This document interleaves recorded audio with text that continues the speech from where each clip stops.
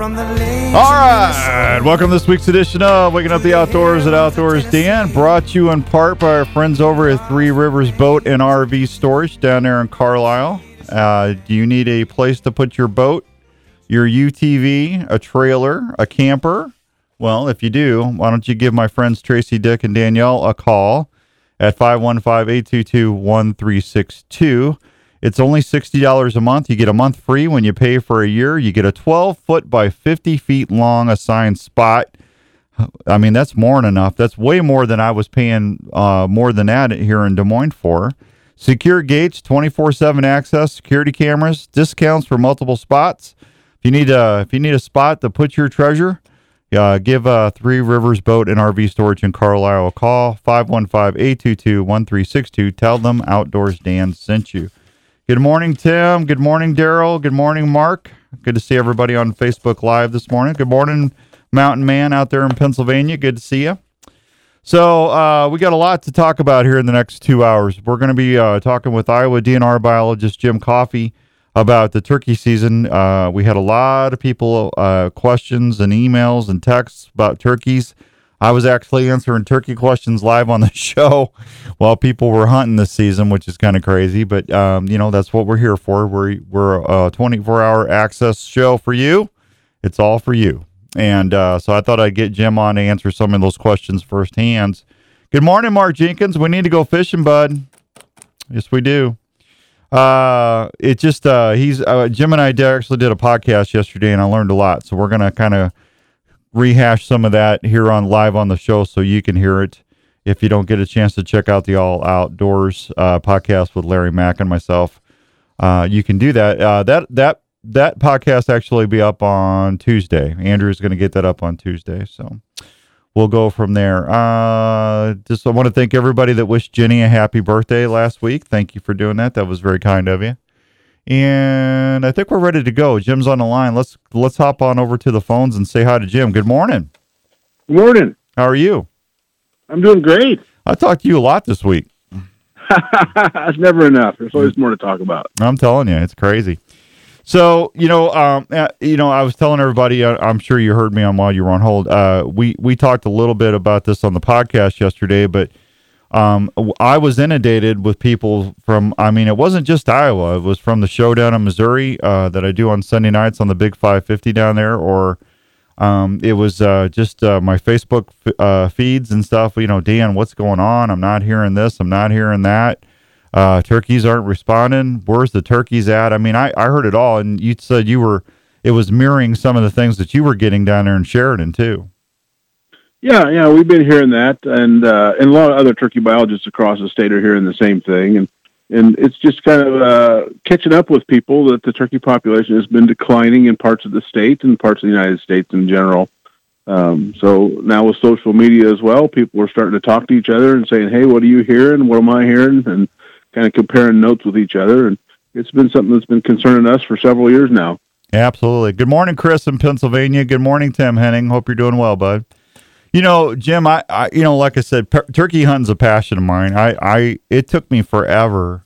What have I been hunting? 33 years now. I'm 57. I started really big game hunting when I was in my mid to late 20s, so it's at least been 33 years. So turkeys, it was one of the Tim, quit ripping on, I'm not even going to repeat it. I got Facebook Live people ripping on something. It took me forever to get proficient at getting the turkeys in. If you could mess up, that's what I was doing, Jim. I was calling too much. I was calling too loud. I wasn't calling in the right cadence. I wasn't making the right sounds. Turkeys make anywhere from 26 to 28 different vocalizations, if I remember right. You only really need to know a few of them. If you can cluck and yelp and purr, you're going to be you can be pretty successful in calling them in.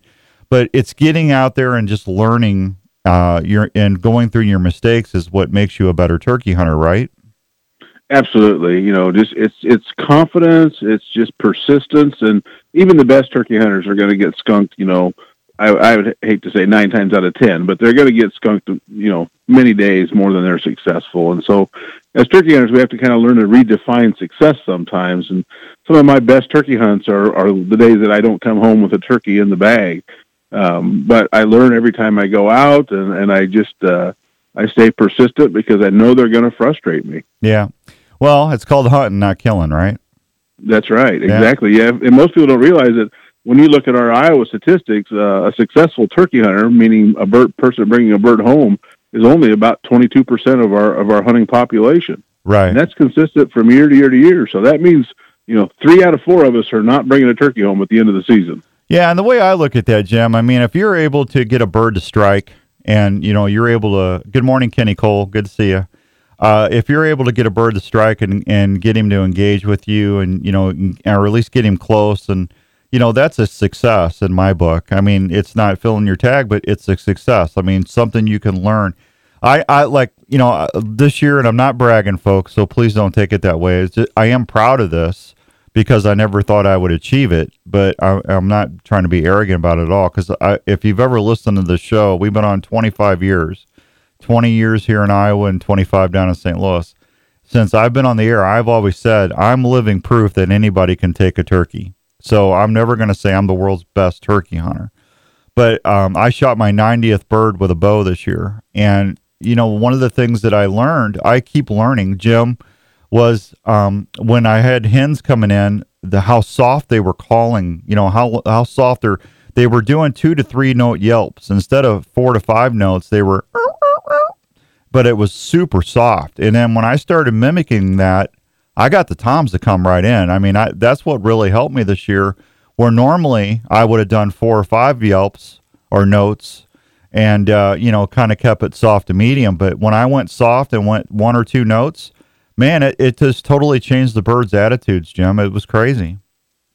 And that's being a good hunter, Dan, is that's, you're paying attention to your surroundings, you're paying attention to how the animals are reacting to you, and you're blending in with them. Yeah. You don't want to be stand out and be shiny and, extravagant. You just want to blend in and be part of their atmosphere and let the world take place. And what you said is exactly one of the things that I talk to new turkey hunters about a lot. Is probably one of the biggest mistakes most hunters make is we are too aggressive. We want to call way too often and we want to call way too loud.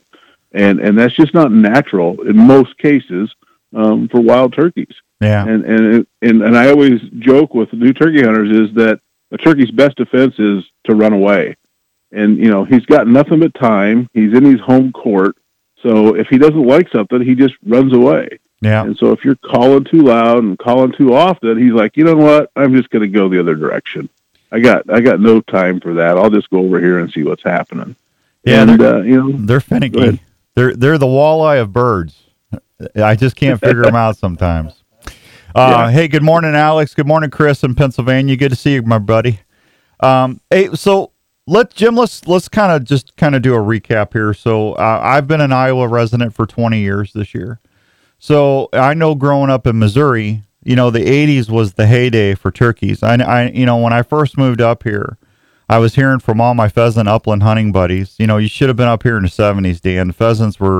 That's when pheasants were on, in the 70s. So I'm equating that to my turkey experiences in the 80s down in Missouri. I mean, it was pretty easy to go out on public ground, or if you had a private place to go hunt, and owl hoot at night to roost some birds and strike, 10 or 12 gobblers, or get out there in the morning, and hear them firing off on the roost. It's not like that anymore. And there's a bunch of different reasons why. Can you kind of go through what we talked about yesterday?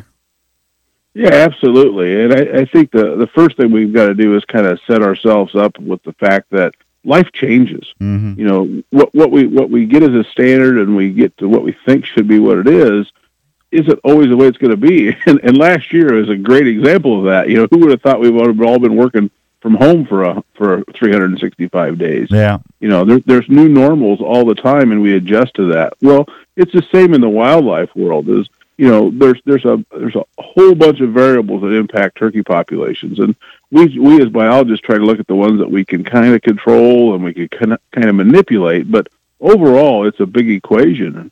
You talk about, habitat and predators and weather and land juxtaposition and farming practices and even the social aspect of hunting itself. And all of those things kind of form a big ball of turkey management that's always evolving and changing.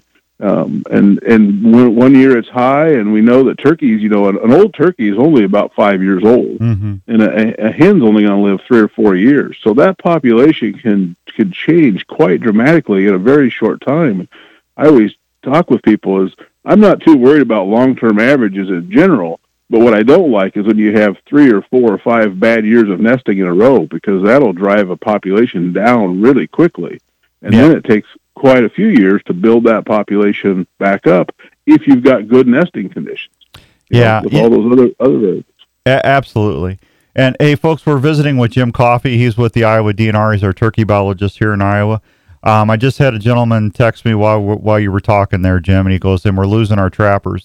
Let's talk about predators. We'll get this out of the way, because this is probably the number one.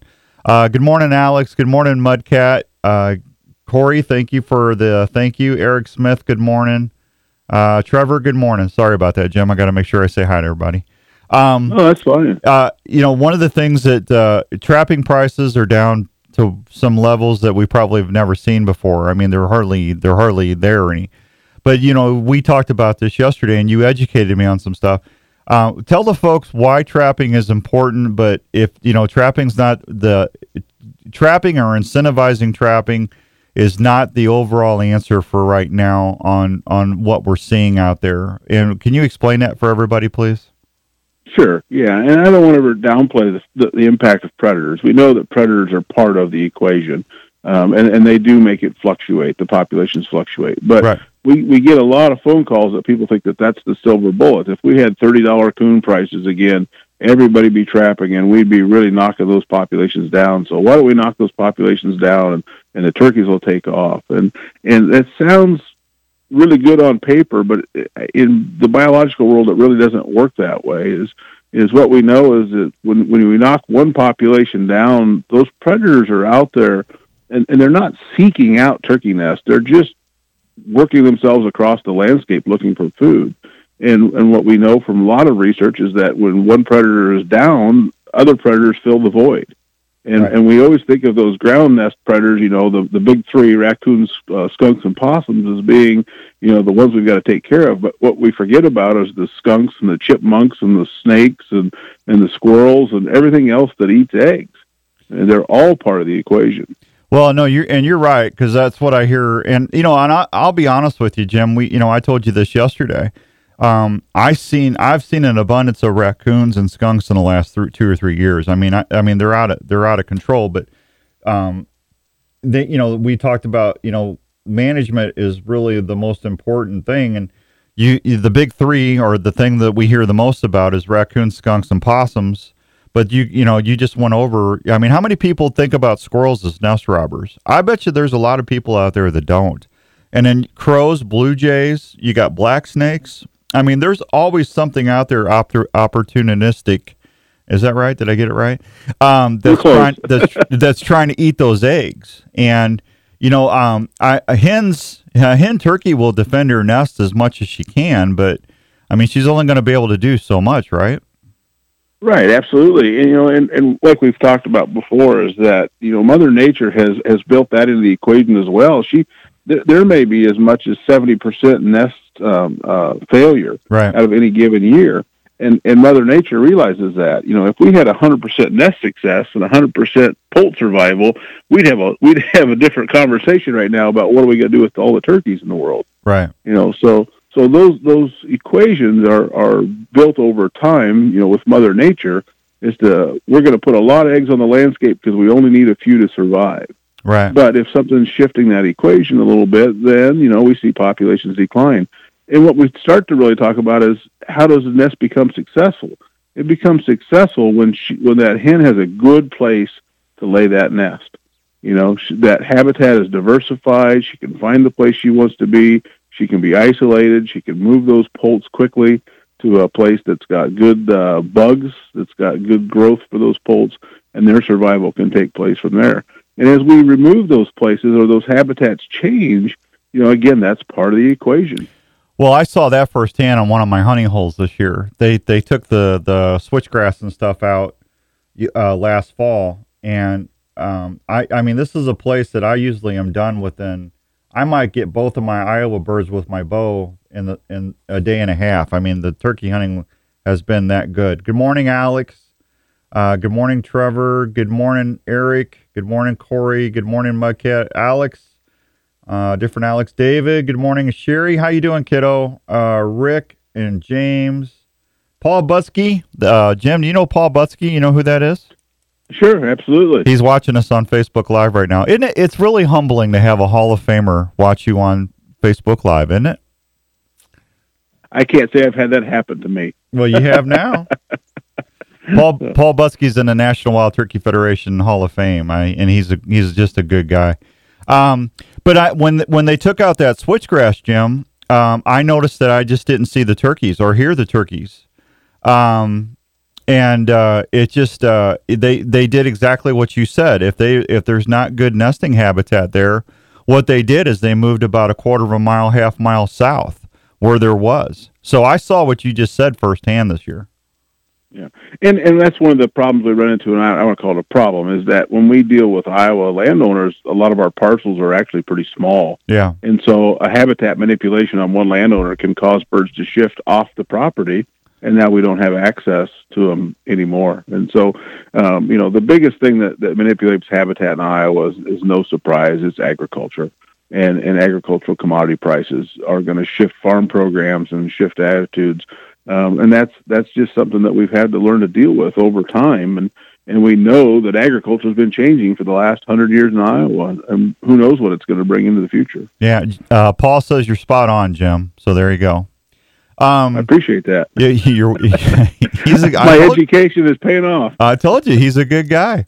Well, and you listen, here's another thing too that most people don't think about. When, them hens, when they're starting to nest and stuff, they're wanting to put into an area that's got a lot of bugs, because when that poult hatches, what'd you tell me the other day? They get maybe 1.5 to 2.5 days of protein or sustainability from that egg yolk or egg sac. And they've got to have food. And if they don't have food, then poults are not going to survive. So we get criticized as biologists a lot because we talk about weather, and no one can control the weather. If I could, I wouldn't be working for the DNR. That's for sure. All right. But it's the fact that egg is hatching, and that hen has got to move those poults away from the nest. So we're moving. There's always death in movement.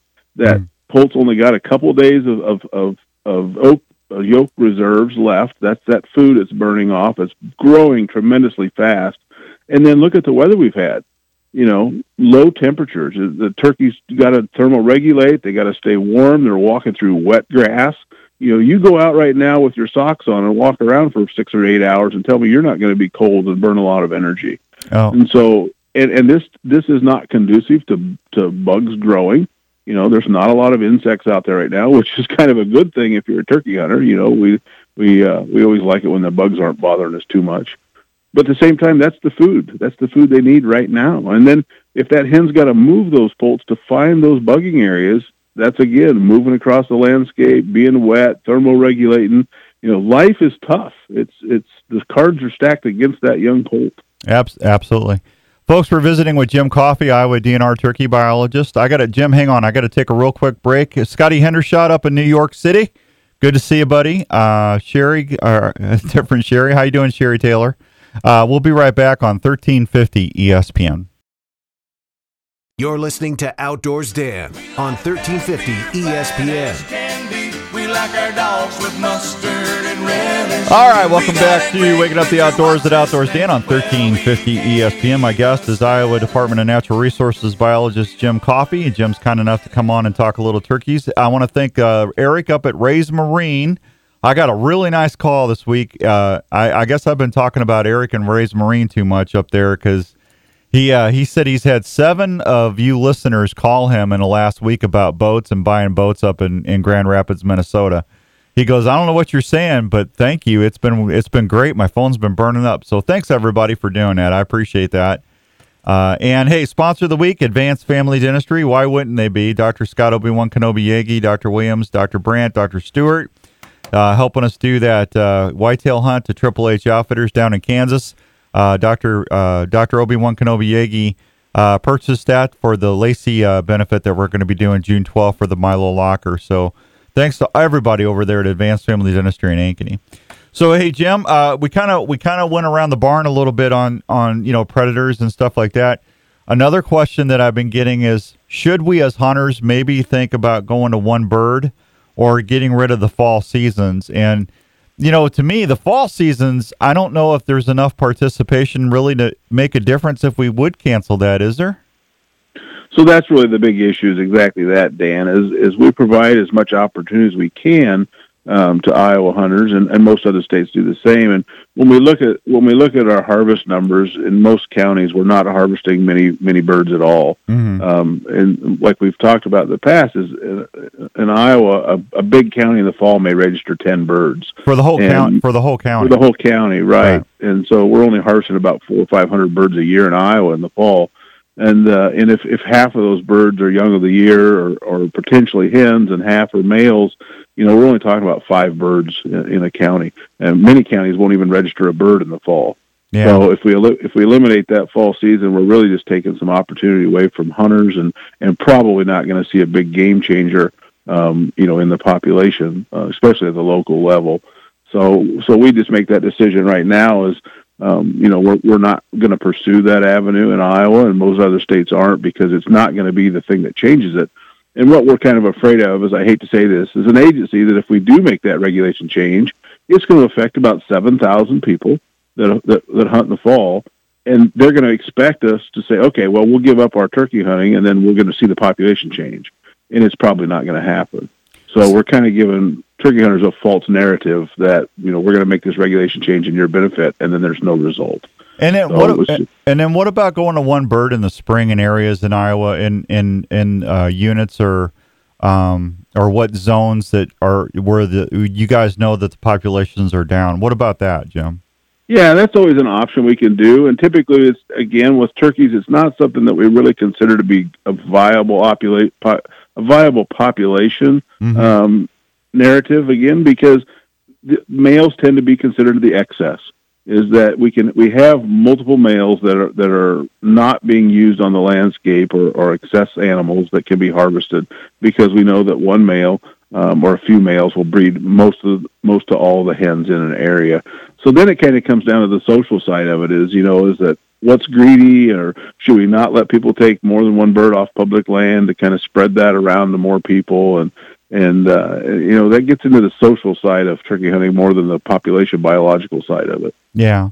Well, and like I said, until you explained that to me, I really didn't understand that. I thought if we saved, what was our harvest this year total? About 11,600 is what was registered this year. Okay. And that's going to fall right in our 5-year average. We had a big spike last year, like most states did, and we're calling that the COVID response. Is that the COVID pandemic hit right in March last year, and that coincided well with turkey season. And a lot of people said, "Hey, I'll socially distance myself by going out there and turkey hunting." Yeah. And we saw a lot more participation, and we saw a greater harvest last year. Well, last year was goofy anyway. We had that snow. Remember, first season, I was hunting in 5-6 inches of snow, freezing.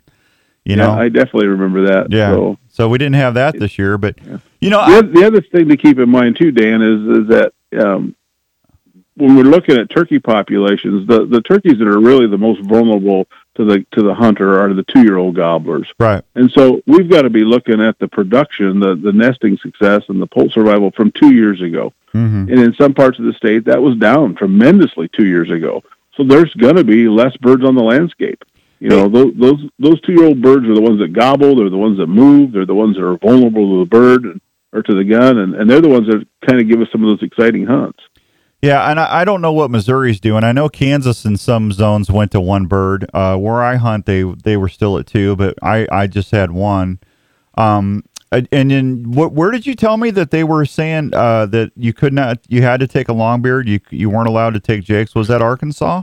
Yeah, so Arkansas has had a no jake rule for about 3 years now, I think, and that was kind of that response to we as turkey hunters kind of we like to shoot those longbeards. We like to shoot birds that are gobbling, and the hunters themselves have kind of said, hey, we're shooting these jakes and they're never getting to be old birds. So they put that regulation in place to try to push those jakes through to that 2-year-old stage. And then they're really vulnerable at that second year, of course. I got you. Yeah. All right. Hey, Jim, can I have you hold through one more break, please? Absolutely. Okay, we'll be right back with Jim Coffey and Waking Up the Outdoors at Outdoors Dan on 1350 ESPN. It's Outdoors Dan on 1350 ESPN. Tall and strong, make it a hurricane before I go insane. All right, welcome back to Waking Up the Outdoors with Outdoors Dan on 1350 ESPN. Hope everyone's having a great Saturday all across the good old US of A. My guest is Mr. Jim Coffey from the Iowa Department of Natural Resources. He's our turkey biologist there. Down in the Sheraton area is where his office is. Hey, Jim, let's talk a little bit about reporting. What percentage of folks does the DNR believe? Do you have a grasp or a feel for what the reporting numbers actually are as far as people doing it right? So that's something we're really working on. That's something all of the biologists in the nation are working on. Is that compliance? We used to do a postcard survey, and we estimated about 75% of people were responding appropriately. Uh-huh. And now with the new electronic system, we're reevaluating that. So we don't have a good hold. We work off the assumption that people follow the law, which is they'll report their harvest. And so we report what gets reported on our system. But we know that's not completely the accurate picture. Yeah, and I put a post on Facebook this week, and I said, I was looking over my hunting career. And I remember when I first started for the first decade or so, we still had check-in stations down in Missouri. Now, I know Iowa did not have check-in stations, but I mean, if you've ever been around a situation where there were check-in stations, I mean, I loved it. I mean, you got a chance to visit with hunters. You got a chance to see some of the deer that was coming in from the area. You got to hear great stories. You got you got a chance to meet some hunting buddies.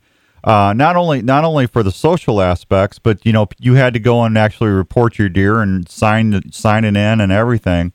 And then the game wardens like to come out there and they were there checking licenses and just making sure everybody was compliant. But the other side of the coin of that, what I really liked about it was it economically helped so many people, so many mom and pops that were gas stations or archery shops or gun stores or grocery stores, just different areas, depending where you were, that when the hunters came in there, they would buy a pop, they would buy a piece of breakfast pizza, or they would get a sandwich or jerky, or everybody was benefiting from it, Jim, and I really missed those, man, because to me, I think our reporting was better when we had something like that myself. That's just my opinion, but I think it was better. Well, and back in those days, again, technology has advanced quite a bit, and in those days we didn't have the ability to call in the same way we do, and all the things you talked about are the great aspects of the social side of check stations. Mm-hmm. But now with busy lives and cell phones and the internet, and I think last year 98% of our turkeys were checked in on cell phones. Oh, I believe that. Yeah, but technology's not always good, Jim. No.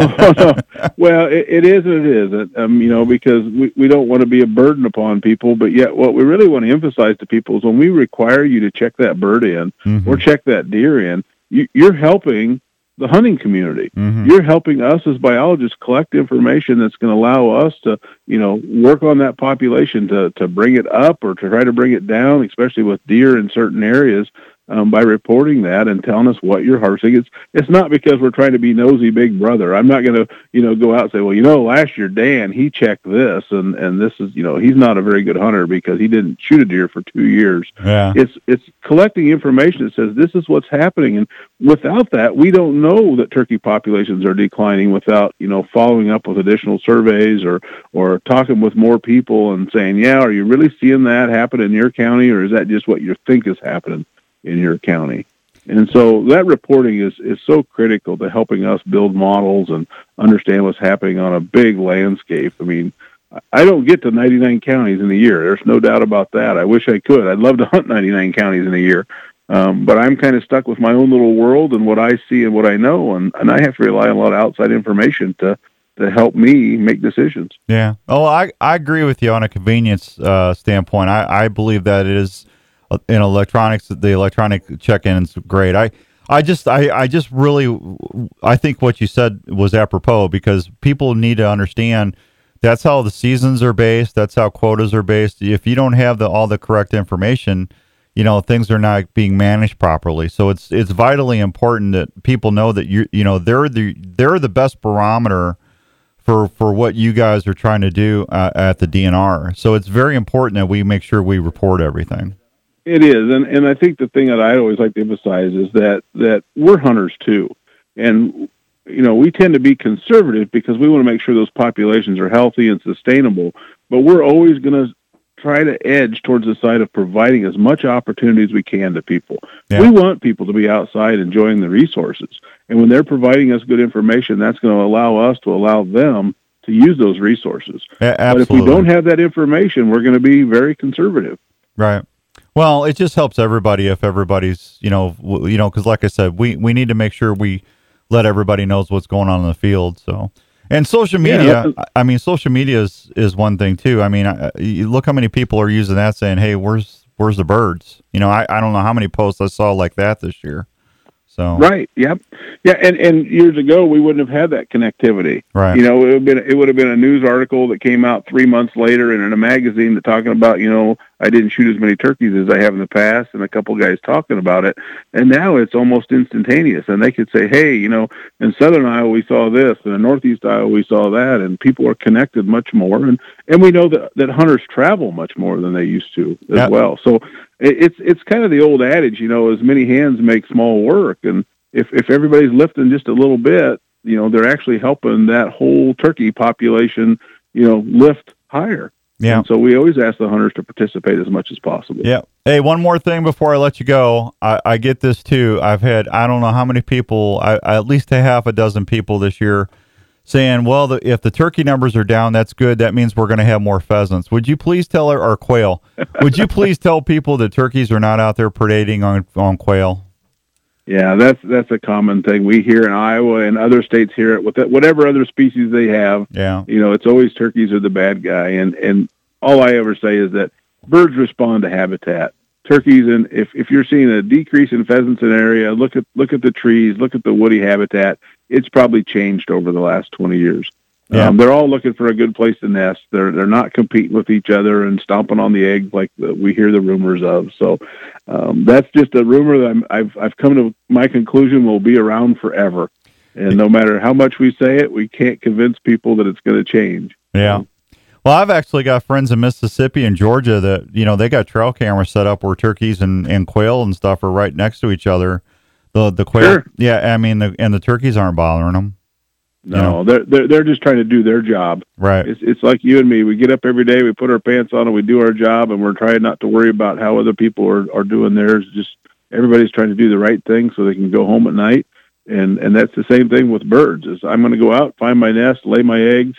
I don't have time to run around and try to harass other birds and see that my birds are more successful than yours. I gotta lay on this clutch and incubate and then get them to some bugs. Yeah, that's my job. Well, most of the time I work from home, so I don't have to wear pants. So that's too much information, Dan. I'm just kidding. My wife is going, Daniel, I can't believe you. I can see my wife rolling her eyes right now just as I said that. Hey, Jim, it's always a pleasure having you on, man. Thank you so much. And, I appreciate it if I have questions or whatever, and you're always great about me calling down there and asking you and bugging you and everything. So thanks for everything. We really appreciate you from the show here. Well, yeah, and I just let everybody know I love turkeys, and I always love talking to turkey hunters and knowing what's going on and what they're seeing and what they're hearing. And so if anybody's got any questions, feel free to give me a call down at the Sheraton office. My phone number's in the regulation booklet, and I'll talk turkeys with anybody. Yeah, absolutely. Hey, Jim, can we get you back on before the fall hunting seasons? Anytime. All right, buddy. I'll check in with you after the 4th and see what you're doing, okay? Sounds great. Thanks, Jim. Have a great weekend. You too. Thank you. There he goes, Jim Coffey. Super nice dude right there. 7:44 and some change. Do you know what These 4 words mean Juneau, Sword, Gold, and Omaha. If you don't, I encourage you to look those up and see what the significance is on those, will you? All right, we'll be right back on 1350 ESPN. This is Outdoors Dan on Des Moines Sports Leader, 1350 ESPN. All right, welcome back to Waking Up the Outdoors at Outdoors Dan on 1350 ESPN. Hope everyone's having a great Saturday all across the good old US of A. Giving Back Outdoors is going to have their big event June 12th at the Horizon Event Center in Clive. Jeremy, my buddy Jeremy, is giving me a table. It's up to 8 people. How would you like to go have prime rib on me? I got to figure out how to do this. So I'm going to be working on this in the next week to figure out how we can register people to call in. And would you like to come and have dinner with me at a event? Or, maybe I could just give the whole table away. We'll figure it out. If I'm going to be home on the 12th, I'd like to go so we can have a little fellowship out there. But this is a great event. They're going to have country music artists there, Matt Williams. They've got Purple Heart recipients there that are going to give testimonials. They're going to have live auctions, door prizes. And basically, if you don't know what Giving Back Outdoors is, this is an organization that's dedicated to providing opportunities for veterans, youth, first responders, mobility impaired, and other underserved individuals experience hunting and fishing, hiking. They take them out there and do all that sort of stuff. It's just a good cause. Is he got him on? Let's put him on hold. So if you'd like to come out to the event, it's June 12th at the Horizon Event Center. Table sponsors are still available. For $1,000, you can be a table sponsor. You get eight seats, prime rib for everybody, 2 drink tickets per person. You get table signage, website, social media recognition, and door prizes. If you want to find out, just look up Giving Back Outdoors on Facebook or message me, and I'll give you Jeremy's phone number, and we'll go from there. Hey, let's go stay on the phones real quick. I want to say hi to one of our listeners and say hi to Victor. Hi, Victor. Hello, Dan. Good morning to you. Good morning to you. Hey, did you hear the news? I just did. Thank you. You're going to use that Bob's Milwaukee Tool drill set? You're going to have fun with that? Oh, I'm going to have a lot of fun with it. All right. Well, congratulations, man. Thank you very much. Well, I appreciate you listening, and I'll give Bob and everybody a holler over there. Can you give me till Monday or Tuesday? But after that, you should be able to go pick it up during normal business hours. Yes, that will be fine. Thank you. Okay. Yeah, I'll call him today. I promise. Okay. All righty. Congrats. Thank you very much. Have a great day. Hey, Victor, make sure you just bring a photo ID with you. Okay. Okay, no problem. Thank you, buddy. All right. Bye-bye. There goes Victor. Hey, another satisfied listener right there. How about that? Yeah. Oh, what do we got? We got 3 minutes. I can't do the fishing reports in 3 minutes. Sportsman's Warehouse fishing reports. Arrowhead Lake, black crappie. Crappie are fair. Minnows on jigs producing the best fish. Blackhawk Lake. Water's about 61 degrees, about 2 feet clarity. Black crappie are good. Town Bay and around the fish house along Ice House Point and the marina are the best places to find crappie. Bluegill are slow, eyes are fair, yellow perch are fair, largemouth bass are fair. Brushy Creek, water levels are still about 2.5 feet down. Yellow perch is fair. Use crawlers or minnows on a jig near shore in 5 to 10 feet of water. Some sorting is needed. A crappie bite is good. Bear 2 jigs, small jigs with tip with a minnow under a bobber producing fish. Gills are fair, walleye are slow, bass are good. North Twain Lake. The black crappie bite is fair.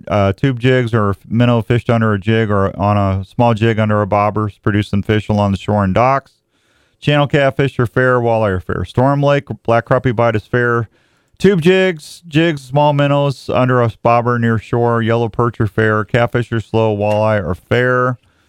Big Hollow Lake, water temperature is about 61 degrees. Water clarity is fair. Crappie bite is good. Bass is fair. Work with the shallows on the north side for feeding bass on a nice sunny day. Males are moving in shallow. Gills are fair. The Iowa River mostly recovered from the water level jump caused by last weekend's rains. Channel catfish bite is fair. Lake Belvedere, bass are good. Crappie are good. Gills are fair. Lake Darling, 59 to 61 degrees, varying. Water clarity is about 24 inches. Bass are fair. Crappie are good. Gills are good. Lost Grove Lake, the forecast for lighter winds should allow anglers to get back out on the fish. Largemouth bass is good. Crappie are good. Skunk River, catfish bite is fair there. Big Creek, walleye bite is good. Black crappie bite is fair. Crappie are starting to spawn down there. Largemouth bass on the Boone District farm ponds are good. Des Moines River, Sailorville to Red Rock, the walleye are fair. Wipers are fair. Don Williams Lake, black crappie bite is good. Try live minnows, fish near submerged trees. Red Rock Reservoir, the white crappie bite is fair. Plastics near Rock, Riprap, or Wood are the places to try, and the White Breast Arm. Rock Creek Lake, white crappie bite is good there. 3 Mile Lake, courtesy docks have been installed. Walleye bite is fair. Jigs tip with a nightcrawler or leech is producing a good bite. Largemouth or bass bite is fair. Black crappie is fair. 12 Mile, the docks are in at the main ramp. Black crappie bite is good. Bass are fair. Try brush piles or rocky areas to find the most fish. Hey, I got the fishing report in. I did it. Dun, dun, dun. Fishing report brought to you by your friends at Sportsman's Warehouse up in Ankeny. Go tell them I said hi. All right, we got to take a break. We come back. We're going to talk guns. We got Dave Bloom from JLM Guns calling in for Gun Talk. So we'll be right back on 1350 ESPN.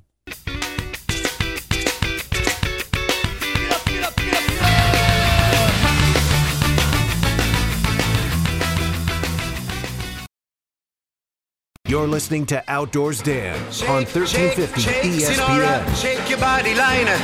Shake, Sinora, shake it all the time.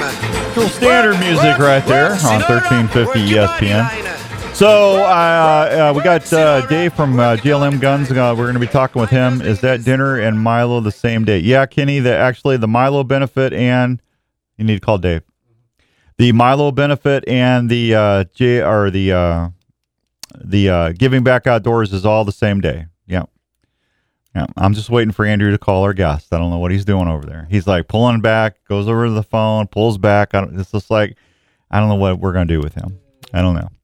So, second hour is brought to you by the fine folks at Elite Archery. Have you taken the Shootability Challenge yet? If you haven't, please go see my friends at Archery Field and Sports or Sportsman's Warehouse. Tell him I said hi. I was out there visiting Mark the other day. He had a bunch of people ordering Elite stuff there. And I know Sportsman's is doing pretty well with all the stuff with the Elite bows and everything over there. The set technology is what makes those Elites. The Elite feel. Once you go and pull that bow back, if you try the Encore, if you try the Remedy, you could try the Cure, you could try the Ember. Those are 4 great bows for you to go try. And no matter what your budget, they can get you into one of those economically, and I promise you're going to enjoy shooting your bow. I love mine, and you will love yours as well. Matter of fact, I just donated 2 of my bows to the Milo Locker benefit. I gave my Encore, which I shot my turkeys with on Respect the Game TV, and I gave my Cure Up that I shot my elk in Colorado on Respect the Game TV last year. So both those bows have been on national TV.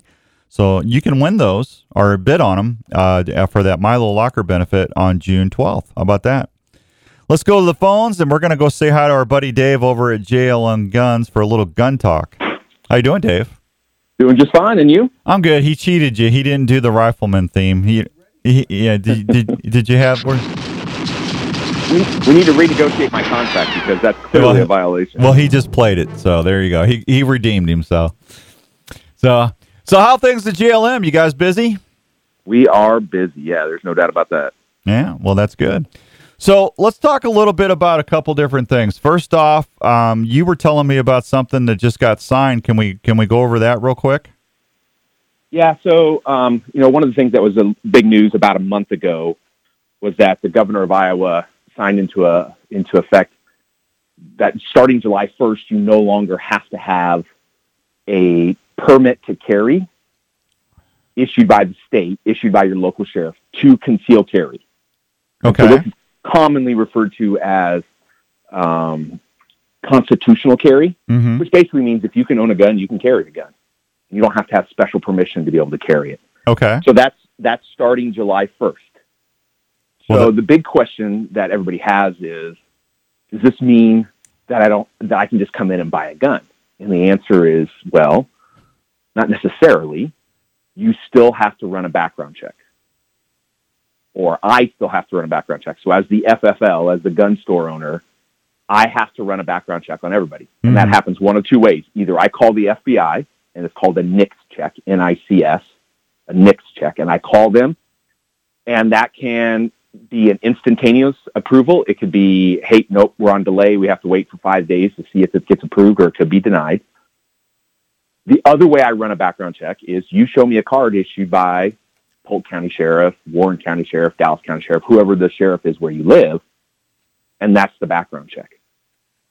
So while technically you don't have to have a card to purchase the handgun and to carry that handgun in the state of Iowa, our recommendation at the gun store is if you're going to buy more than one gun in your life, go ahead and get the card, because it makes it a whole lot simpler and much easier when it comes to purchasing a gun. The other thing that's interesting is that there's about 36 states in the union that reciprocate with Iowa for the concealed carry. So you drive to Kansas and you get pulled over, or someone finds out that you have a gun and they ask you for your permit. I can pull out my Iowa-issued concealed carry permit and I'm good to go. The question is, and we're not really even sure what the answer to this is right now, what happens if you go to Kansas, they say, hey, you have a gun, let me see your permit, and you can't show them anything because in Iowa, it no longer requires that permit. What are they going to do? So we're not sure about that because we haven't got any rulings from the reciprocating states on saying, hey, here's how we're going to treat Iowa, which doesn't require a permit, to carry in our state, which does require a permit. We just don't know how that's going to end up. But I do know that if you have the permit, you can carry in 36 other states and there's no questions. I like having a permit because just for the simple fact, if I come into JLM Guns, in which I do, and if I buy a firearm, or if I go to another gun dealer, all I got to do is just, if I'm traveling, if whatever, I can just present my card, and I just fill out the little federal sheet, answer my questions, and I can actually walk out that day with my firearm. Makes it super simple. And so, again, if you were going to buy one gun in your whole life, well, yeah, then it doesn't matter if it takes an extra 20 or 30 minutes and you're delayed by 5 days or whatever, if that's the one gun you're going to purchase in your life. But most people who come into JLM come in and the first question out of their mouth is, well, I got to see if there's something else in here can't live without. So most of the people are buying multiple guns. Man, just keep getting the card. There's no reason not to. They're not going to stop issuing the cards. It's not like that's done. It's just now you don't have to have it. It's not mandated. So if you get your concealed carry permit and then it's up for renewal, what do you have to do to renew it once you have it? Yep, you just go online to your local sheriff within 30 days of the expiration date or within 30 days after and apply, and they typically just issue you a brand new one. Okay. So it's very simple.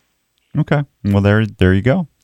Now, what do you do if you're selling a gun? If you're wanting to sell a firearm, what should you do to make sure that you're protected?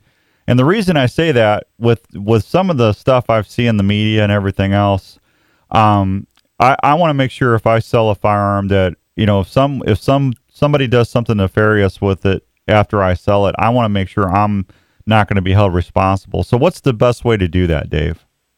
Yeah, so a little backstory on that. The only time the government, and think federal government, local government, whoever, authorities, know about a gun is if it's used in some sort of crime and they recover it and they find a serial number. Mm-hmm. So let's say they found a Smith & Wesson shield that was used in a homicide. They will go back to Smith & Wesson and say, hey, here's the serial number. When did you make it and who got it? And Smith & Wesson will say, yep, this is the date we made it, and we sent it to Sports South. Sports South is a big distributor. The government, whoever the investigating body, will now go to Sports South and say, hey, here's the serial number. Who did you sell this to? And they'll say, we sold that to JLM Shooter Supply. They'll come to me and say, hey, here's the serial number. Who did you sell this to? And I'll say, here is the name of the individual, the person that I sold it to. And it's called a trace. That, first of all, everybody's always worried about the government knowing what guns you have. Trust me, the government has no freaking clue what guns you have. It is impossible for them to know. The only time they need to know is if they're doing a trace. Right. So as a private citizen, so let's just say I sold that gun to you. The FBI, the local sheriff, whoever, the DOJ, whoever's doing this investigation is going to come to you, Dan, and say, Dan, on such and such a day, you purchased this gun from JLN. Do you have this gun? And you're going to be like, no, I don't have this gun. They're going to say, then who did you sell it to? And you're going to be like, I don't know, some dude in a parking lot at Walmart. Well, guess what? You are going to be in big trouble if that dude was not allowed to own a gun and he used it in a crime. So that's what I'm saying. So what's the best way to protect yourself? Yeah, how do I do that? The best way to protect yourself. First of all, the easiest way is to sell it to a gun shop. Okay. Because then you have no problem. Gun shop can own a gun. It's on them to handle anything beyond that. It's on them to handle all the appropriate paperwork. No concerns. If you are going to sell it to an individual, it's on you to make sure that they can legally own a gun. How do you do that? Well, I would ask to see their permit to carry. If they have a permit to carry, they can legally own the gun. And it's not expired. So I would take a picture of their driver's license and I would take a picture of their permit to carry, and I would have a bill of sale that said on such and such a date, I sold this gun with this serial number to this person. He attached, permit to carry, driver's license, and you both sign it. So that way, when the FBI comes to you and says, hey, where did you sell this gun? You whip out those two pieces of paper and say, here's the guy I sold it to. Here's the day I sold it to him. Here's his address. Then you're covered. So the problem comes is, what if he doesn't have a concealed carry permit or some sort of permit that shows you that he's legally able to carry a gun? Then you're taking some risk. Very small risk, but you are taking some risk to sell a gun to somebody who you can't prove is legal to own a gun. And it's on you as the seller. It's always on the seller to make sure you're selling the gun to somebody who can own a gun. Well, can't you say, like, if I was selling one to Andrew, couldn't I send Andrew down to JLM and have you guys do a NICS report and stuff on him, and then that way I know he's able to have that? Yep, you could do that. Yep. Okay. And what do? Do you give him like a form or something? Nope, we would just run a background check based off of the 4473 that we fill out, and then we would have the thumbs up or thumbs down, and so you could have a number, because they give us a number that says, hey, this number is the confirmation of it. Okay. Well, that makes sense to me, Dave. I mean, I before I would do that to somebody that first of all, I probably would never sell anything unless I really knew that person. But I mean, hey, how do you really know somebody sometimes? I mean, you never know what somebody's hiding from you. I would want to have documentation, because I would never want something to be somebody knocking on my door 6 months later. I would rather be overcautious. That's just how I am, Yeah, and then it really gets tricky if you start selling it out of state, because technically you can't ship firearms from private individual to private individual. Right. So if you're not doing an in-person deal, it gets really tricky, and that's when you're like, I wouldn't do any of that stuff. So I always just use, what I do? I've never sold a gun to anybody. I just usually go and trade it in. It's just like, okay, I want something different. Yeah. That's what I've done the last 4 or 5 I've had. And that's honestly the safest and best way to do it. Now, some people would argue, well, the gun shop's not going to give me as much money for it as my friend will, because the gun shop has to buy it wholesale versus selling to my friend who can buy it at a retail price. And that's absolutely true. So as long as you're okay with the risk, you may get a little bit more money selling it to an individual than selling to a gun store, without a question. Right. Well, but you also get the sense of security that you don't have to worry about it no more either. And I would say that's worth a couple bucks. I guarantee you, anything I don't have to stress about is worth a lot to me. I'm telling you. So what's a ghost gun? So a ghost gun is a gun that hasn't been completed technically by the manufacturer, and therefore doesn't have to have a serial number.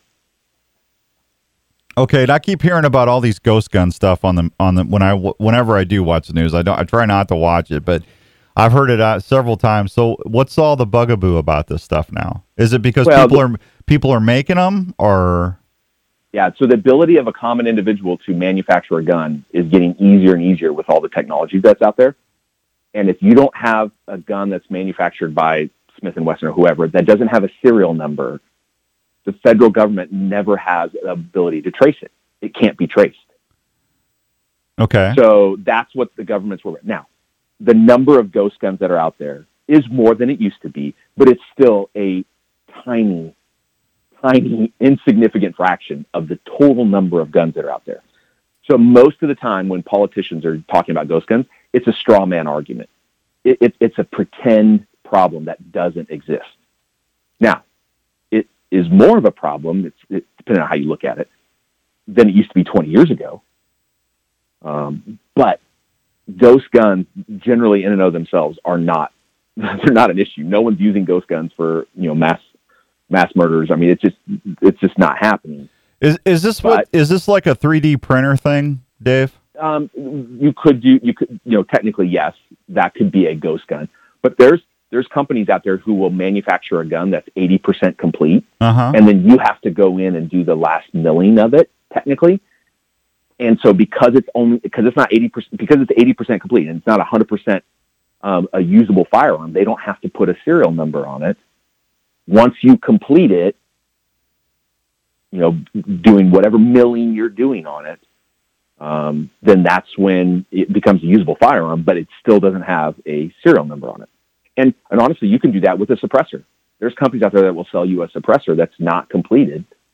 We'll send it to you, and you have to finish it, drilling some holes, doing some assembling. But technically, it doesn't have a serial number. Well, don't you have to have a special permit to have a suppressor? You do, but that permit is based off of a serial number. Okay. So if you don't have a serial number, you can't get the permit. But the government also doesn't know that it even exists. So in the world of suppressors and short barrel rifles and short barrel shotguns, you have to get permission before you can buy it. If it's a non-serialized number suppressor, then you don't have to get permission beforehand because there's no serial number. You can't get permission. Gotcha. All right. 8:15 and some change here on 1350 ESPN. We're visiting with Dave Bluen from JLM Guns for Gun Talk. Dave, hang on. We'll be right back on 1350 ESPN. It's Outdoors Dan on 1350 ESPN. All right, welcome back to Waking Up the Outdoors with Outdoors Dan on 1350 ESPN. My guest is Dave from JLM Guns. A little gun talk action for you this morning. Let's talk a little bit about ammo. I get a lot of people every week. Dan, I'm looking for this. I'm looking for that. What's your ammo situation like, Dave? So generally speaking, the ammo situation is getting better, but it's still not good. Yeah. So a week or so ago, we got a bunch of 9 and 45 ball ammo in. The 9's basically gone. It'll be gone by the end of today. And we have a little bit of the 45 left. But it's still few and far between, and most of the very specific calibers, because basically what's happened is all the manufacturers have just put all their attention on handgun rounds and 223 5.56. Mm-hmm. So that's what's being made right now. So people coming in saying, hey, I need some 243. Yeah, you and everybody else. Hey, I need some 6.5 Creedmoor. Yeah, we haven't seen 6.5 Creedmoor in 9 months. And my guess is we probably won't see some of those more specific hunting rounds until midsummer, getting ready for the fall, because the ammo guys are just like, we're way behind on 9 and 45 and 38 special. We are going to spend all of our time manufacturing the stuff that's in highest demand. Well, is it Federal or Remington that just opened another plant? I think Federal, and again, don't quote me on this because this is all secondhand stuff, but I think Remington went out of business, and so Federal bought them out, and so I think they're getting them back up to speed, is what I've heard. Yeah. But again, that kind of stuff takes a long time, and once you're behind in the whole supply chain deal, it takes a long time to catch up.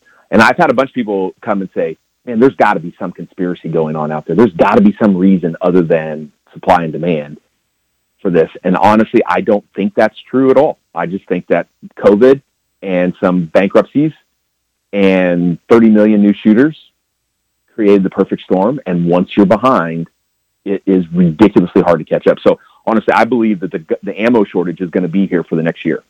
It's going to be a year before we get back to what we consider normal. Yeah, and I was just going to say, if you're planning on doing any kind of gun hunting this fall, I would go ahead and order or get your ammo now, because if you wait till September or October, there's going to be a lot of folks out there. Remington plant is running 24 hours a day, John said, Dave. Yeah, they all are. They're all running 24/7. They're all running. I would go ahead and put an order in for your ammo needs now, because it might take you 4 or 5 months to get it in, right, Dave? Yeah, and look, you can always find ammo. You can always find ammo. It's just, are you willing to pay the price? That's the problem, because right now the stuff online is going for 2, 3, and 4 times what normal MSRP should be. Mm-hmm. And so at some point you may be like, well, it's September. I need these bullets. I need my 300 win because I'm heading out to Colorado or Montana to shoot an elk. And you're going to pay, $120 a box where it should have been, $45 a box or something like that. So I think you'll always be able to get it. It's just how painful is it going to be to get it? Yeah, that's why I'd put my order in now so you don't have to do that. Agreed. Hey, what's the most popular calibers right now? So, pistol calibers are the most popular, other than the one rifle caliber that everybody seems to want, which is 223 5.56. Mm-hmm. So, when somebody comes into the store, there's a reason 9mm is the most popular. And last time we talked about the philosophy of purchasing guns.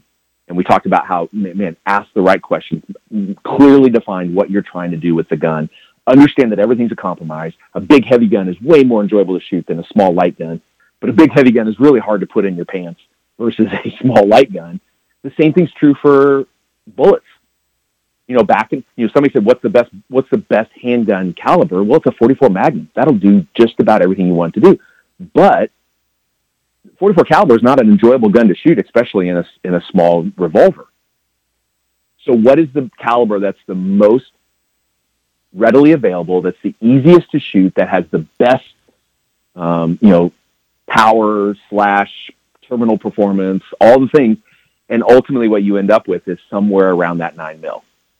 And that's why 9mm are super popular. Yeah, I love mine. But I will say this: I know that like my Glock 43 is not as much fun to shoot as my my SIG M17. Yeah, and it's big heavy gun with a nice slide. Yeah, is way more enjoyable to shoot.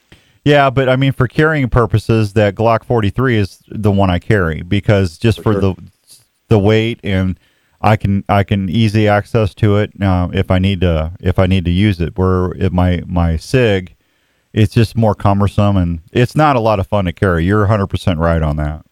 Yeah, but if you're going to go to the range and shoot 1,000 rounds, your SIG is going to outperform your Glock 43 every time. Oh, that thing's a tack driver, man. I love that gun. Yeah, we got a SIG. It's a 320 is the civilian version. We had one in yesterday. We posted it on Facebook. It lasted 10 minutes. Yeah. And I had 2 guys on the phone. And I said, look, there's somebody else on the phone. I'm not trying to push you to make this call, but if you want to buy it, you need to buy it, because if not, this other guy's going to buy it. The guy's like, yep, I'll buy it.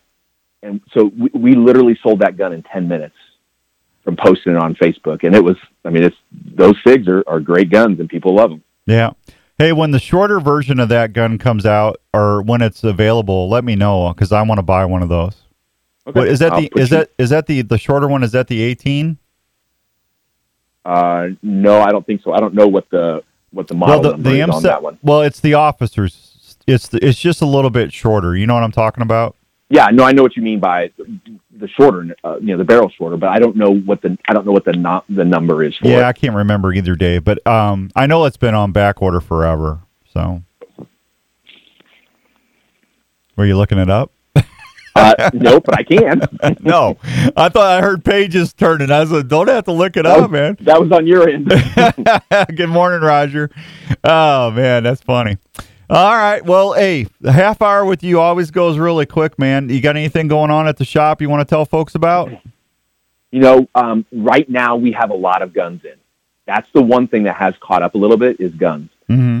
And so if there was ever a time to come in and look at some guns, man, if you come in, we're going to be able to show you a whole bunch of varieties that is really going to help you to narrow down your decision. Because one of the hard things is you come and say, I want a carry gun. And if I only have 1 or 2, well, here's the 2 you can look at. Well, your choice is kind of limited. But right now I have 5 or 6 really good carry guns. They'd be like, oh, wow, this is what the P365 feels like. Oh, this is what the Hellcat feels like. Oh, here's what the 43 feels like. Oh, here's what the Smith & Wesson Shield feels like. You get a much better chance of making a good decision for you because you have more options. And right now we are having a sale on our Smith & Wesson Shield Plus. Probably the most popular carry gun in America right now is the Shield Plus. Carries 13+1 in a in a single stack size handgun. Great shooter, phenomenal trigger, probably one of the best triggers in the carry market. Carrying 14 rounds, it is a great deal at $499. So it's if you were looking for a carry gun, man, come in and take a look at the Shield Plus. And you got those in stock right now?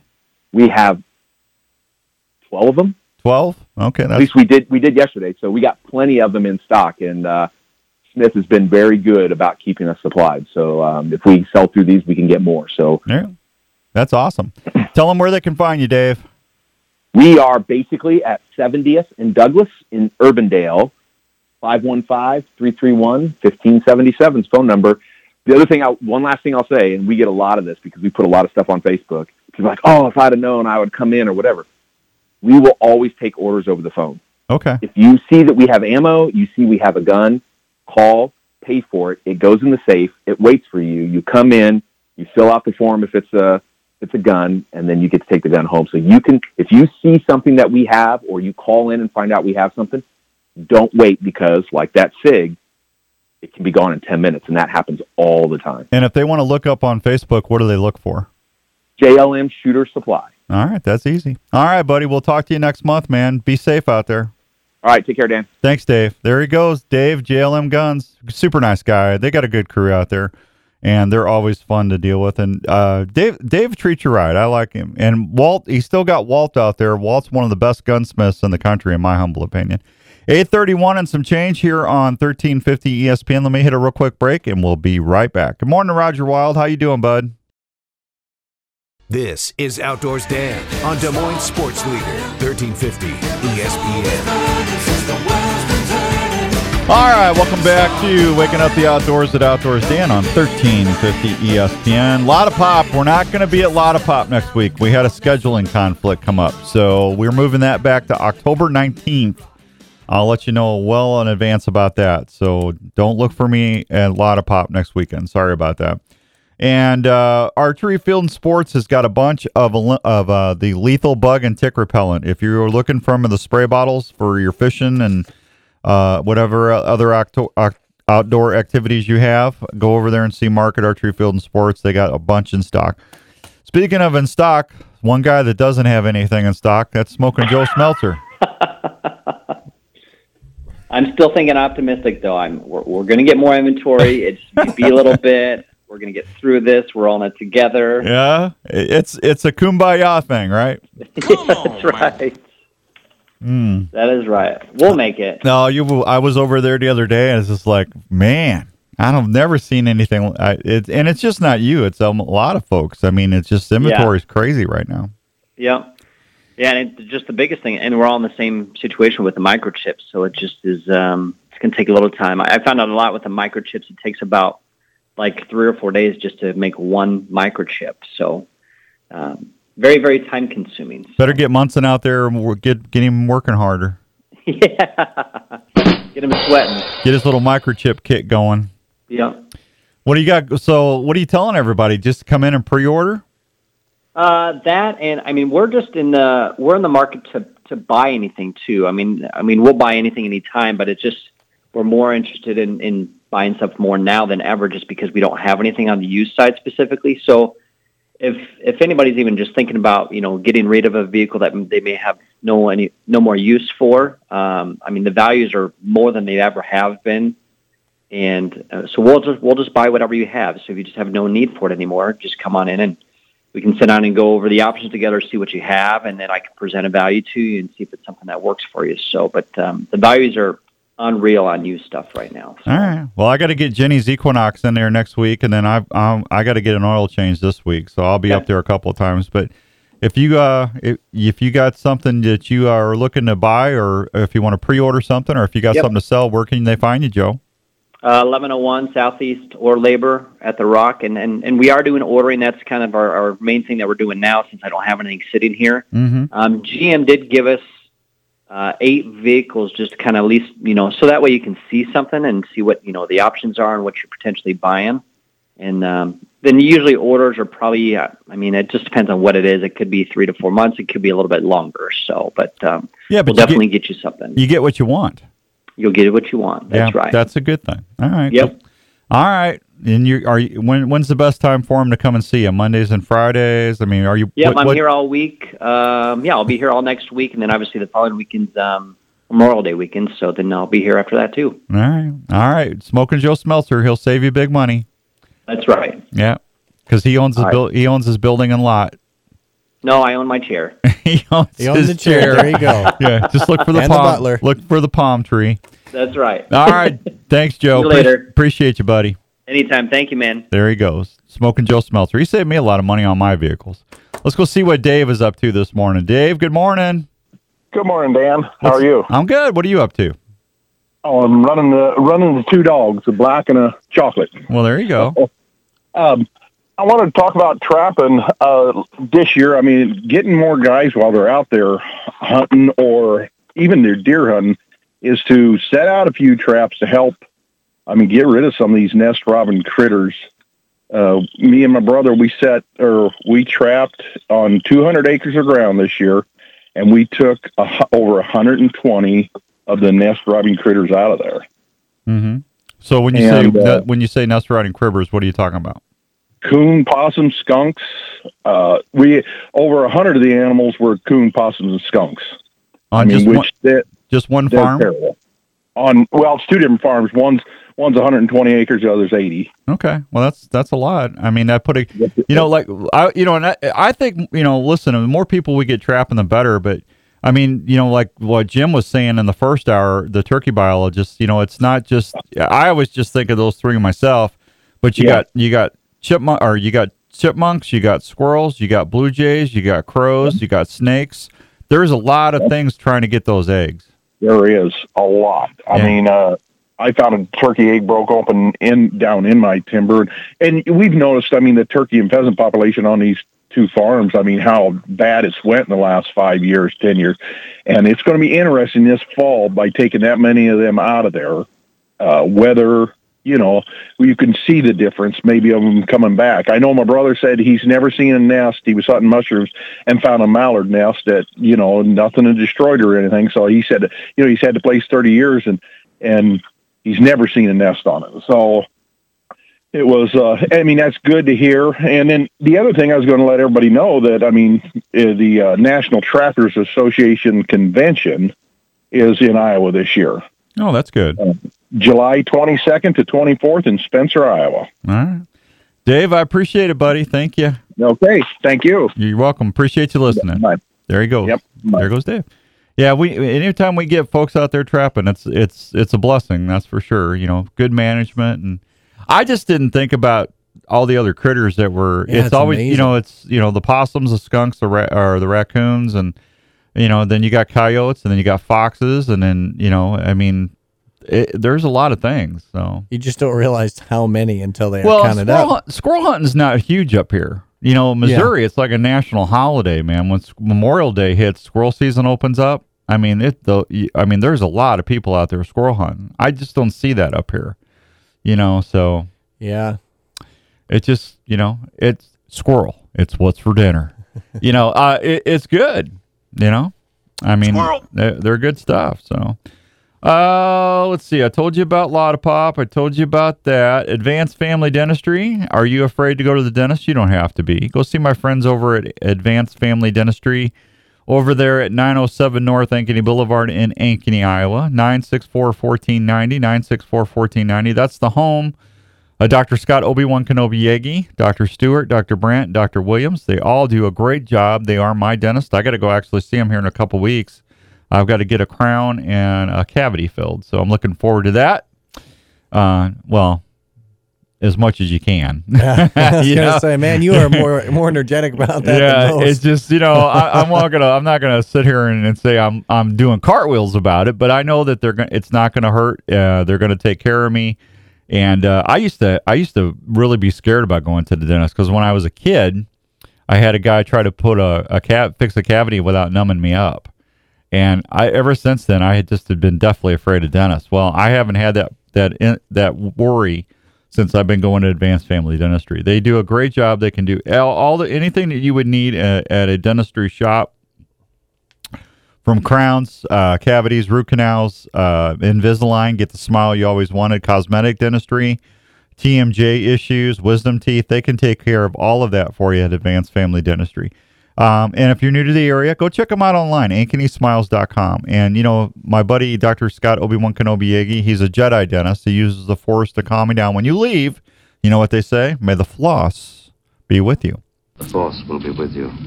Floss, always. Obi-Wan. Floss. You're my boy, Blue.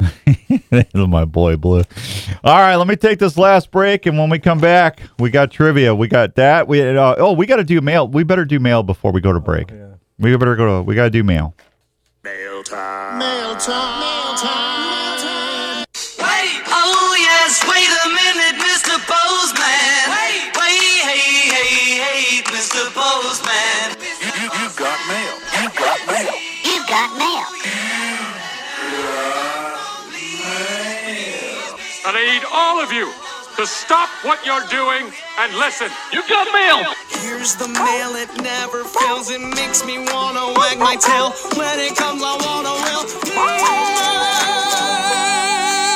will. Oh, mail. It's time for We Got Mail, brought to you by Darren Islander, American Family Insurance in Ankeny, Iowa. Go see my friend Darren Elvis Islander. He'll take good care of you. That's who handles my insurance. This week's question is from Chase Jennings of Des Moines. Chase wants to know, why do you bow hunt everything? Well, that Larry McCoy mail time. Yeah, it's mail time, Mac. Larry Mac. Why do I bow hunt everything? Chase, is because I love bow hunting. Why wouldn't I? I don't know. I used to shoot guns, and I'll be honest with you, I'm way more proficient with a bow than I am a gun. So I that's why I mostly bow hunt everything. And that's kind of what I was known for, was, shooting a bow. So that's the short answer of it. And not the fact that it's my passion in life. If I can't hear the old string, the schwack, I want to hear the twang of the string going off, and I want to hear the schwack. I can't wait to hear the schwack of Larry Mack. The schwack of Larry Mack. Yeah. Larry says I'm just watching stuff. So, he's really the schwack of the schwack attack, the Mac schwack attack. But no, that's why, Chase. I just love bow hunting, man. It's quiet. It's just something that I've always enjoyed doing for the last 30 years, and hopefully I can do it another 30 years. So anyway, Chase is going to get a Work Sharp sharpening system. If you would like to take advantage of that and try to win one of those electric sharpeners, just go to outdoorsdan.com and look for the little cartoon mailbox and shoot me your name, address, and phone number and a question. And if I read it here, you'll win. How about that? All right, we'll be right back on 1350 ESPN. I remember when I could broadcast and make sense. It was a good day. You're listening to Outdoors Dan on 1350 ESPN. All right, that sound can mean only one thing. The most anticipated underrated trivia game in the United States, the Outdoors Dan Trivia Challenge, is up. If you haven't won in the last 30 days, you can light them up. 515-244-1350, 515-244-1350. And Andrew will get you lined up while we're doing that. Respect the Game TV. We are on the Sportsman's Channel. Please check us out on Tuesdays, Wednesdays, Thursdays. You can also find us on the Hunt Channel. And you can always go to Respect the Game TV on Facebook or Instagram. Check us out there, and we hope you enjoy the show. Larry's got some good hunts, Mississippi, and some other stuff on there right now. Jones Brothers Taxidermy, for all your taxidermy needs. Give my buddy Dave and his brother Harv a call. They're both nice guys. 249-4362, 249-4362 are the numbers to call. And let's see, I told you about that. Trivia today is brought to you by the fine folks at Herman's Fine Jewelers, 2900 University in West Des Moines, 222-2600.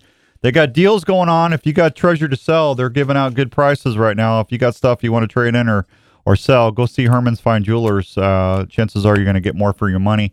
Been helping people for 38 years, Herman's Fine Jewelers. Let's go see what Dave is up to this morning. Dave, good morning. How are you? I'm doing good.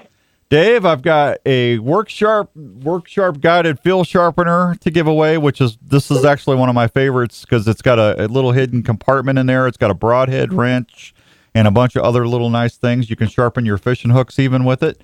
Or I've got that Cookies barbecue sauce grill pack that's got original sauce, a big jar of flavor enhancer, and if that wasn't enough, you get that Revelton root beer straight from Revelton in Osceola, Iowa. What would you like to shoot for today? I'll try for the sharpener. All right, buddy. Give me one of the beaches that the folks went to in Normandy in World War II on D-Day. Well, I should know this because we was over there. Normandy beach. Need to know one of the code name of the beaches. I told everybody about it on the radio about an hour ago. I didn't listen to you earlier, so I won't know it. I should know it because we went over and see my uncle over there, buried there. But I wasn't listening early this morning, so well, that's all right. You. Well, that's all right. Well, call me back next week, okay? You betcha. Thanks, you. Dave. Appreciate you. Good morning, Orlando. Let's go see who's next there. Steve, let's go see what Steve is up to this morning. Steve, good morning. Hi, this is Trivia. Is this Mark or Steve? This is Mark. Okay, well, I thought we had... What happened to Steve? We got to put you on hold real quick, Mark. Okay, thanks. Let's see, where's Steve at? Did Steve hang up? We lost Steve? All right. Let's go see what Mark is up to. Well, what you got to call? Well, let's see if that's Steve first. We got gremlins this morning.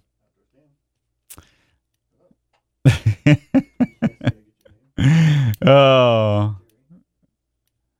I'm seeing if we got Steve on the line. Andrew's trying to get the button on. No? All right. Well, let's go hit Mark. Mark was up first. All right. So you got Mark. Mark, is this you? Hello, Mark. All right. What are you doing, Andrew? How you doing, Dan? I'm good. Is this Mark? This is Mark. All right, Mark. Give me one of the names of the code names of the beaches if you want to win. Omaha. All right. You want the sharpener or the grill pack?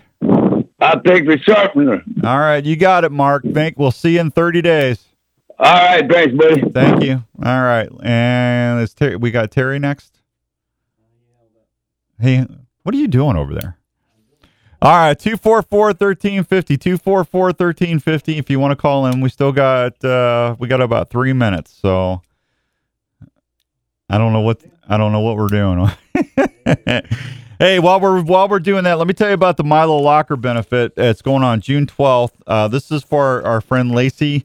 That is Darren's daughter, and they've been having some medical struggles down there. So we're trying to do a big fundraiser for them. It's going to be June 12th, and they're going to have an online auction with a bunch of stuff. I donated 2 of my Elite bows. I've got an Encore and a Cure you can try to bid on. Both of those are going to have been on. Those those donuts must be good, Andrew. Shut up, Larry. Let's see. Both of those have been on Respect the Game TV, and so you'll have a bow that's been on national TV. They've got a whole bunch of other stuff. We got a whitetail hunt that you can bid on to Triple H Outfitters. That's a $3,500 whitetail hunt, and that's courtesy of our friend over there, Dr. Obi-Wan Kenobi Yagi at Advanced Family Dentistry. They've got bullets you can bid on. They've got baking baskets. They got horseshoe coat racks, smoking wood, home decor. They got pies. They got knives. They got a whole bunch of other stuff. Just go to putneyauction.com to bid online starting June 12th, and we'll tell you more about that later. Let's go see what Terry's up to. Terry, good morning. How are you? Good, Dan. How are you doing? I'm good. Can I interest you in a Cookies barbecue grill pack and some of that Revelton root beer made right here in Iowa? Absolutely. Do you know one of the 4 beaches that we invaded in Normandy? Let's go with Gold Beach. There you go. Juneau, Sword, Gold, and Omaha. We need to remember that for next weekend, right? Yep. Hey, we'll call you back after the show, Terry. Congratulations. All right. Thanks a lot. There you go. We got everything done.